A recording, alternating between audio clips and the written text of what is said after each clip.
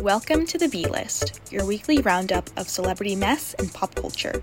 This week, Grammy nominations, the end of the actors' strike, and a disappointing opening weekend for MCU's The Marvels. Grammy nominations were announced November 10th. SZA leads with 9 nominations owing to the release of her album SOS. Behind her, tied with 7 nominations, are Victoria Monet, Phoebe Bridgers, and mixing engineer Serban Ghenea. The Recording Academy introduced 3 new categories this year in the hope of creating a fairer nominations and awards process. The new categories are Best African Music Performance, Best Alternative Jazz Album, and Best Pop Dance Recording. Missing from nominations is rising artist PinkPantheress, whose debut album, Heaven Knows, was released this past Friday.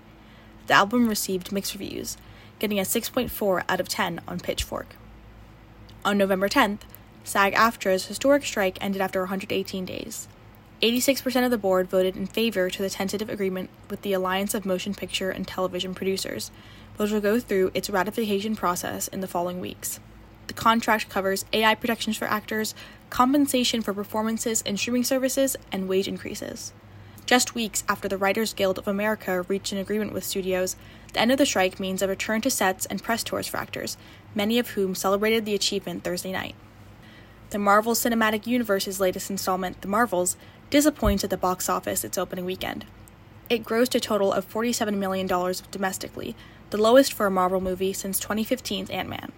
The film is rated fresh on Rotten Tomatoes with a rating of 62%. Meanwhile, video game adaptation Five Nights at Freddy's surpassed $250 million at the global box office on a budget of $20 million last week.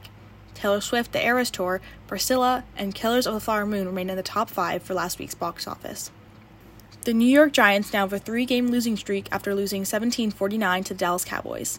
The 76ers now have an 8-game winning streak after scoring 136 points to the Pacers' 126 yesterday. The Chicago Blackhawks lost to the Florida Panthers 3-4 yesterday. That's all for the B-List this week.